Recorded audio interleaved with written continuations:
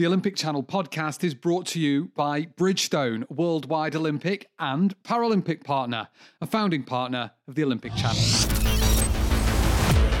Olympic Channel podcast. My name is Ed Knowles, and this is the official Olympic Channel podcast. Red Gerard is an Olympic champion snowboarder from the USA who exploded onto the slopestyle and big air scene just before the last Winter Olympics in South Korea back in 2018. He took gold in the slopestyle event in those Olympics after he'd overslept and misplaced his jacket the night before. He's still only 21, but he's matured into one of the big leaders of the USA team heading into Beijing 2022, and Red remains one of the best snowboarders on the planet right now. Ashley Tulloch spoke to him about growing up, what goes through his head when he drops in, and why snowboarding will never be a job for him. Olympic Channel podcast. Hello. Hello. How's it going? Oh, doing great. Just about to head out to go snowboarding, actually. Yes. Where Yeah. have I caught you? Which part of the world are you in at the moment? Are you? I'm at my parents' house in Silverthorne, Colorado. So, yeah, nice. Doing a little home time before it gets all crazy. What do you mean gets crazy? Is it not already crazy? I guess that's true. We got a nice little break, though, right now, which is so clutch. Totally. First of all, congratulations. I have really loved watching you, in particular the last few weeks. Give me the lowdown. What's been going on lately for you to, I guess, be able to deliver the goods when you need to? Yeah, totally. Well, thank you so much. First of all, yeah, it's been a really fun start to the season. You know, I don't know. I guess that question has been coming up a little bit. I just feel like 4 years ago, you know, like when all of it happened, I just feel like I wasn't, you know, my brain wasn't even like fully developed. I felt so young, you know, and now as I grow up and grow into, you know, my 20s and all of that, I feel like I just kind of know more or less what I want to get out of snowboarding, and I know my goals, and I know that, like, you know, that it's not actually that far away and it's not actually that impossible to get to. And yeah, and like, as far as this season and last season, I think we just, like, the whole team and myself, I think we've been working pretty hard just to get better. Like at the training camps, really taking, you know, the time it takes to learn tricks and really like trying to get the most out of each camp that we go to, and going to contests on that same subject, you know, kind of the same thing, you know, when practice starts, just being there from beginning to end. It's just kind of been like my whole game plan this year has just been snowboard as much as I can, and like try to just make yourself feel as comfortable as you can on your snowboard. And like, you know, every day I go up, just try to push myself, you know, a little bit outside my comfort zone. So it's definitely new for me, you know, like in the last 4 years, I definitely was the kid that was just kind of pretty content, like super excited traveling the world, and it was super fun. And the last 2 years, I feel like I've just gotten a little more like, you know, like I want to do something. I want to actually do something in snowboarding, and I guess maybe I got too comfortable with the side of just traveling the world. I wanted something more than that. I mean, I can totally respect what you're saying, because I think it's an incredible journey, and from the outside, you know, it's a hard lifestyle, but I think it's a pretty cool lifestyle that you get to live. What is your purpose now, can I say? Yeah, I mean, mainly when I was younger, I really just didn't care for podiums. I didn't really care how I did. As long as I was in the contest, I was pretty happy, and I was like that. And now it's more like I personally I kind of want to be on the podium. You know, I think after the Olympics and after having some of my smaller successes back in, you know, 4 years ago, 3 years ago, I found that I actually really like to do good at contests, and I really enjoy making it on the podium, and putting together these runs that I've never done before is pretty exciting for me. So I think now, you know, like what I want out of snowboarding is, like, especially going into the Olympics brings such a different eye, and, you know, it brings the whole world together. So first and foremost, I would like to try to, you know, get younger kids and get the youth more into snowboarding most of all. But also I've just found this, like, I guess this, I don't know how to explain, but like new love for contests where I want to do good and I want to be on the podium. And I guess I found that new energy in me for, you know, a new side or a new chapter to contest snowboarding for me. Does that put more or less pressure on you? Like wanting it more? I think it makes me more excited, to be honest. I don't even know, like, I haven't really been thinking about the pressure too much. I've been definitely taking the whole Olympic this year, the Olympic drive or whatever, pretty day by day and not thinking about the Olympics at all. But honestly, it just feels like every contest that I've been going to lately, I'm excited to compete and like I'm excited to put together these runs. Like I just really want to do it instead of like it being forced and like having pressure from other people. It just feels like I want to be here and I want to show people how I'm snowboarding and how, like who I am, I guess, in a sense. It's interesting you talk about, I guess, that energy and showing who you are. I don't know how familiar you are with surfing. I think you probably have a bit of an interest in it. I was talking to Stephanie Gilmore a few years ago, 7-time world champion, and she was saying to me, like, she thinks it's funny that as a surfer, she goes out surfing all the time, but on her holidays, but she could never imagine Roger Federer picking up a tennis racket on his holiday. I imagine that's something that's kind of similar for you. I mean, but has it gone further than that though? Do you feel like the culture and the lifestyle of snowboarding how important is it to you beyond the competition?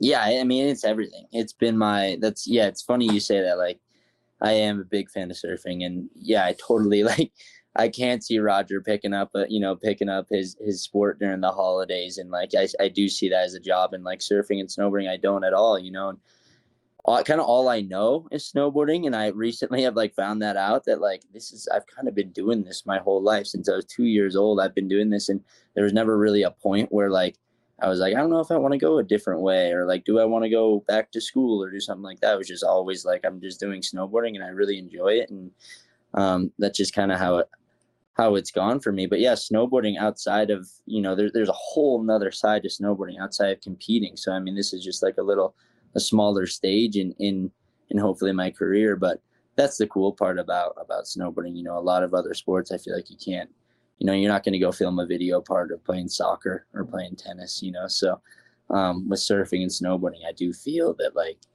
that is the other awesome part. There's a whole other 50% that just films snowboarding and puts together these movies where you can express the art side to it and putting together this kind of mini masterpiece.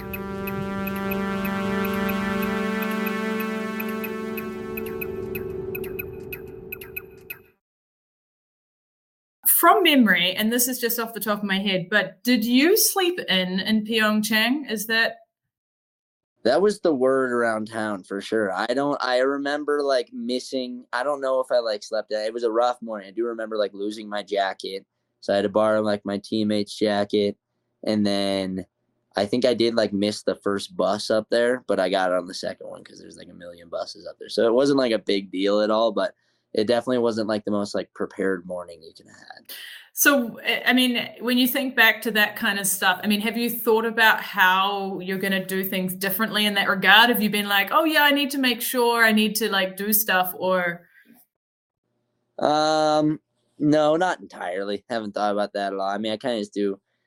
I have like no plan, it just always is like, if practice starts at 12, okay, I'm having a chill morning, no alarm set. Or if practice starts at 8:30, all right, set the alarm early and like try to get a cup of coffee in you and then go out. But like, I never have like rituals or, like things that I do before a contest. Yeah. Well, it sounds like whatever you do works for you, right? Yeah. Lately, I guess. From a young age, you've been kind of thrust into the sport, which clearly you love. But particularly with Pyeongchang, like you had such incredible success at a really young age. But I'm intrigued to know, like, what were the challenges that came with that like early success, and what did that like teach you? Early success was like my challenge, like I was 17 years old. I really didn't know anything but snowboarding. I didn't know what the Olympics were. I just knew that I loved traveling around the world and going to these contests. And then once I got to the Olympics, it was just like, whoa, this is like the Super Bowl, is how I remember thinking to myself, like, this is like the Super Bowl. There's so much media. There's so many people watching and like so many eyes on you. So I guess the hard part for me with that early success was learning how to manage that. I was put in this spot where I was kind of forced to mature at a pretty young age. And like, I love it, and I thank it so much because it did help me.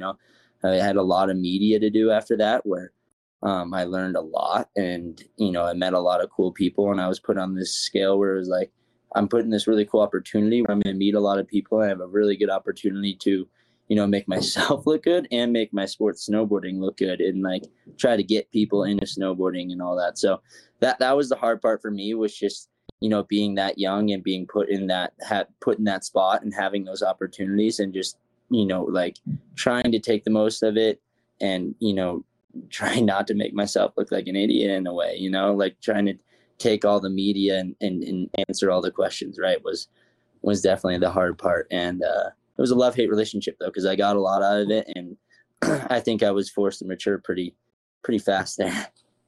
Was there anyone who kind of, I guess, gave you a hand or kind of gave you some advice, or was like a big brother? Yeah, I mean, I think that, I don't know how other sports work and all that, but I think that snowboarding is, in my opinion, like one of the coolest sports, because we do, all of us, whether you're Canadian, part of Europe, or, a different country, we're all like best of friends out there, and we're all, really cool with each other. And there was so much advice. Like all those guys are like my best friends, and all of them, it felt like at the time, and it still feels like at the time, that they had my back and they were looking out for me. And yeah, people like Danny Davis and Mark McMorris that have seen that attention and have been in the public eye like that, for sure. There's a lot of advice given, and like a lot of the times just like talking to them about their experiences and like how they have messed up and how they have done right has helped me so much, and I think that's really cool, where I don't know if other sports like tennis and all those, like if they're talking like that, if they're talking to their other competitors, but I think that's one of the coolest things about snowboarding, is that, like, I mean, shoot, Mark McMorris texted me today asking if like he could come to Copper and come do early morning sled laps with me on Saturday. I'm like, I just don't know if that's happening in other sports, and that's why it's quite amazing. It's fun.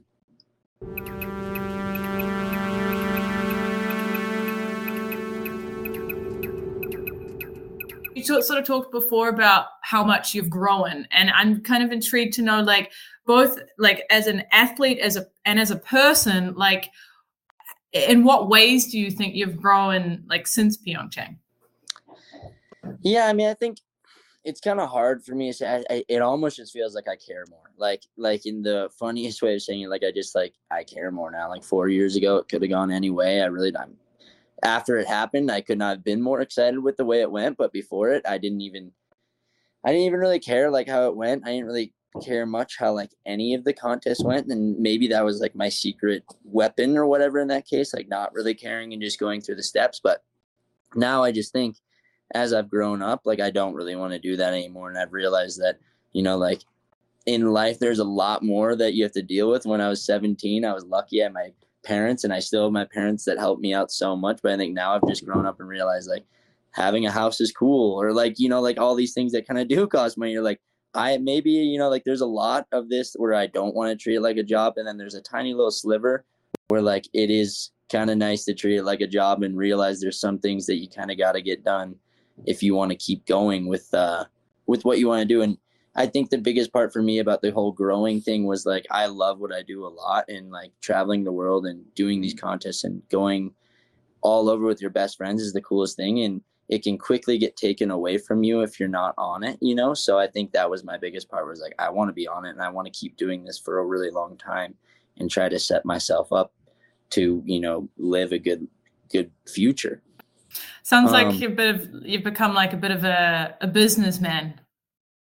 Not really, but yeah, I don't know. And, just like maybe realizing like things that were, I just say like more realizing my surroundings and knowing what's going on is more or less the way that I've grown in the last 4 years. Yeah. I don't know. It'd be interesting. I'd pay some money to go back 4 years ago to see how I was thinking. 'Cause I feel like when I think back on it now, I was like just an airhead, like just kind of going through the ways. I had no clue what was going on. So I guess now that you know what you know, you've been there, you've kind of done that once, you're going into your second Olympics. I mean, how do you approach it? How do you approach this one different, or are you approaching it different? as far as the Olympics, like I approach every contest, I feel like the same. Like the Olympics, I haven't really been thinking about any different, whether it was Dew Tour or this last Grand Prix. I think I'm thinking about it the same way.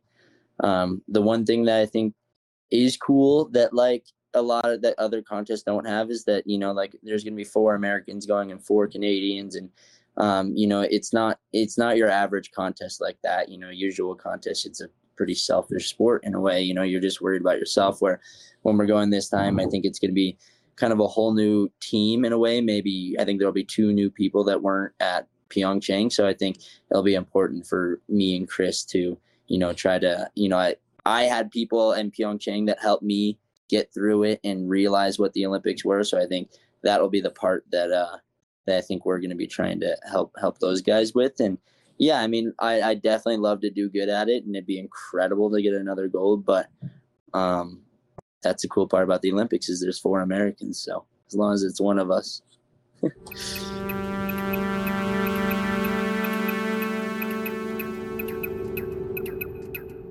So give me an idea, like as someone who has never dropped in, what is it? Do you have like a routine? Is there something that you do every single time? Like what is Red Gerard's kind of like thing before, you know, doing the damage?